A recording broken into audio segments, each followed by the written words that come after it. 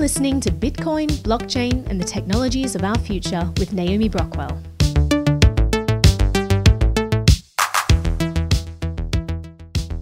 I wanted to update you all on some more news out of EOS this week. Apparently, the resources in EOS have just gotten 99% cheaper. I wanted to understand what exactly that means and the implications of that. So I invited back onto the show Ash Oro. He is the co-founder of freedomproxy.org, and he is also the host of EOS Radio. Welcome to the show, Ash. Hey, Naomi. Pleasure to be here. Tell me, what does all of this mean, and especially for EOS users? Sure. So typically in EOS, if you want to use the network, you would need to buy EOS tokens and stake them. And that's how the blockchain protocol allocates resources, specifically CPU and bandwidth. So if you need to, if you or your smart contract needs to do anything in the EOS network, then you need to have resources allocated to you. But what happens in times of congestion or as EOS grows, it takes more and more resources to run your dApp or to use all the dApps that you would. Maybe you like to go play games or something like that. Well, what has happened is the EOS community, after about 10 months of discussion and development, have created this thing which we call the REX, or it's the Resource Exchange. And what this is, it's a smart contract decentralized exchange where people can lend their EOS tokens to without losing ownership of them. And basically how this happens is, just think about it as like a big community pool where if you're not using the resources that are owned by you by owning the EOS token, you can offer them into this pool. And in return, people come to this pool and they can lease EOS. So no longer do they have to buy one EOS to get CPU or network speeds. They can lease them from the community pool, and the fees that they pay to lease that get distributed to everyone that has offered their EOS resources into it. So it's a really good, safe, easy to understand way to get some passive income on EOS tokens, which you're not looking to sell because you're a long-term hodler, but you're also not needing to stake and claim those resources for yourself.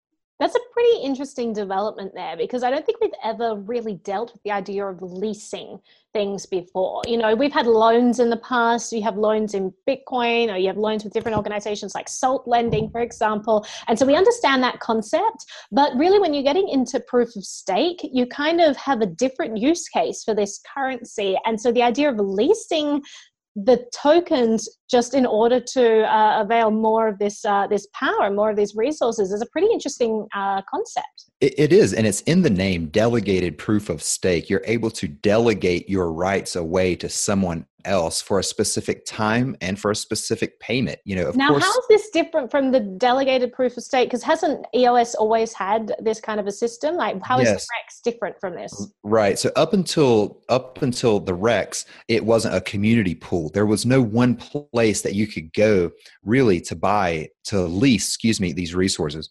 So you either had to do it peer-to-peer. Say you had a very expensive dApp, expensive meaning that it took a lot of CPU. Well, I could delegate my EOS to you, and then that would tell the blockchain to offer you my resources. Or there were some exchanges, one in particular named Shintai, where you could go, and they acted as a third-party exchange to match people who could lease and the people who could offer up their resources. But now what's happened is all of these were like centralized, and now we have a decentralized smart contract that manages all these resources for us. So everyone now knows where to go to either offer their resources to make a dividend, and you get paid every day, or where to go to get to lease resources.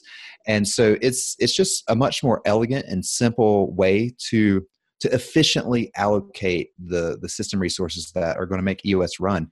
And you said 99% cheaper, and that is true. And how we get to that number is with one EOS, you can lease over 2,000 EOS worth of resources now.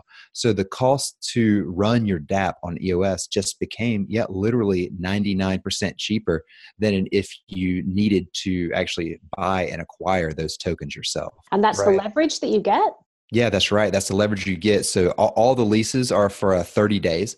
So once you commit your EOS tokens, your unused EOS tokens to the Rex, it's somebody's going to buy them. Somebody's going to lease them, and you lock them up for 30 days.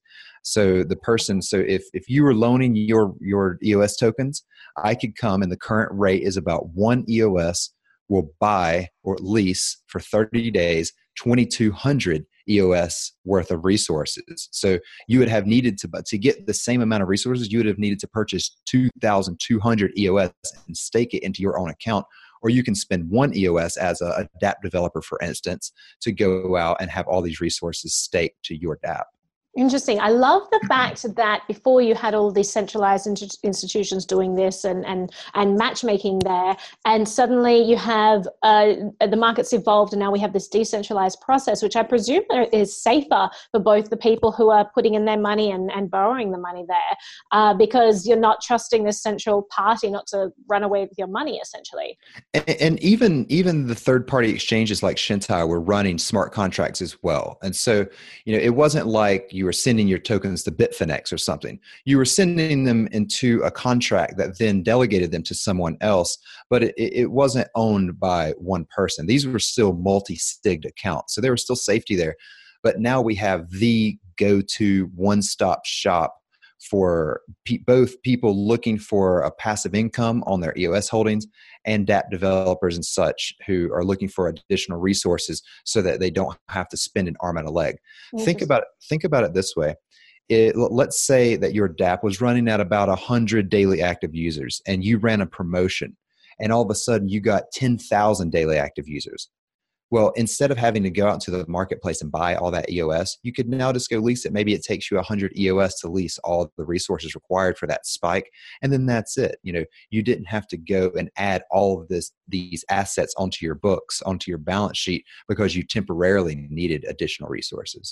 So it's interesting that you say that this is a one-stop shop, that we've kind of got this centralized hub of decentralization, which is kind of interesting. Is there any risk with having most people going to this one single pool, like with the smart contract being hacked or anything like that? Yeah, I mean, there's always a risk that smart contracts are going to be hacked. But since this was in development for 10 months and EOS is only 11 months old, it had a lot of block producers helping design and write the code, as well as Block One. Dan Larimer and Brendan Bloomer, we all know about the $4 billion ICO raise. They were also instrumental in writing this. But yeah, of course, any smart contract could potentially be hacked. And that's the cool thing about EOS, is that our community is very used to setting up and using and expecting multi-signature contracts, multi-signature permissions on contracts.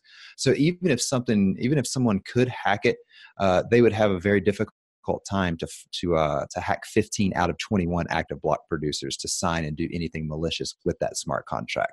That was going to lead me on to the next question. This idea that if it's becoming so cheap to rent this power, is there a risk in making that those resources so readily available? Perhaps the system could more easily be co-opted.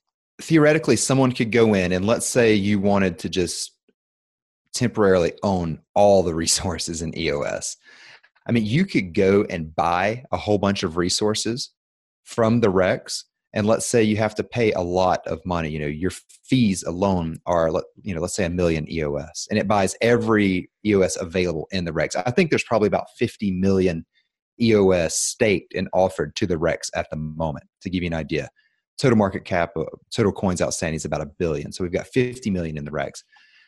If somebody wanted to buy that many resources and they don't use them, well, that's just free passive income for the people who loaned into the Rex. If someone did want to buy that many resources, then they temporarily own those resources on the network, and they can use them as they see fit for the duration of that loan, which is 30 days. Now, if they start using it in malicious ways, or I'm not even sure what a malicious way would be. Depends on the definition of maliciousness. Yeah. But they're taking temporary control over those resources. And, I'm a free marketeer. I believe they should be able to use those resources however they would like. It was all allocated voluntarily. We had someone at the very beginning of EOS, I don't know who it was, but they called themselves Block Twitter. and they were just spamming. They had a lot of EOS, and they were just spamming transactions with memos just all the time. And they could do that because they own so many resources. And if you own a lot of resources, you're not going to be throttled down because you're proportioned that percentage of the network. So we'll see. We'll see if it's hacked. We'll see if there are some attack vectors that we haven't uncovered. But so far, the Rex has been running for about a week, and it's going very swimmingly. It is. We'll have to keep in touch and discuss how it's all going later on down the track, and if anything has changed. I know it's a little bit different than, say, like Ethereum, where resources are allocated based on the amount of transaction fee you're willing to pay. And so it's just a very different allocation method here in EOS, where you can stake, but you can also get delegated. So yeah, again, we're just we're experimenting. I love to see these different systems come out and compete. And I mean, we haven't seen competition and how all these things work ever, because governments had a monopoly on the money supply. So it's really interesting just to see how these things will play out. I definitely keep my eye on it, and I appreciate you coming on and explaining it all to us. Yeah, it's my pleasure. Thank you so much. To watch the video version of this episode, please visit Naomi Brockwell TV on YouTube, BitChute, or Library.io. A huge thank you to my Bitbacker and Patreon supporters, and thanks to you for listening to this episode of Bitcoin, Blockchain, and the Technologies of Our Future with Naomi Brockwell. I'm a Bitcoin baron, I'm scaring the status quo.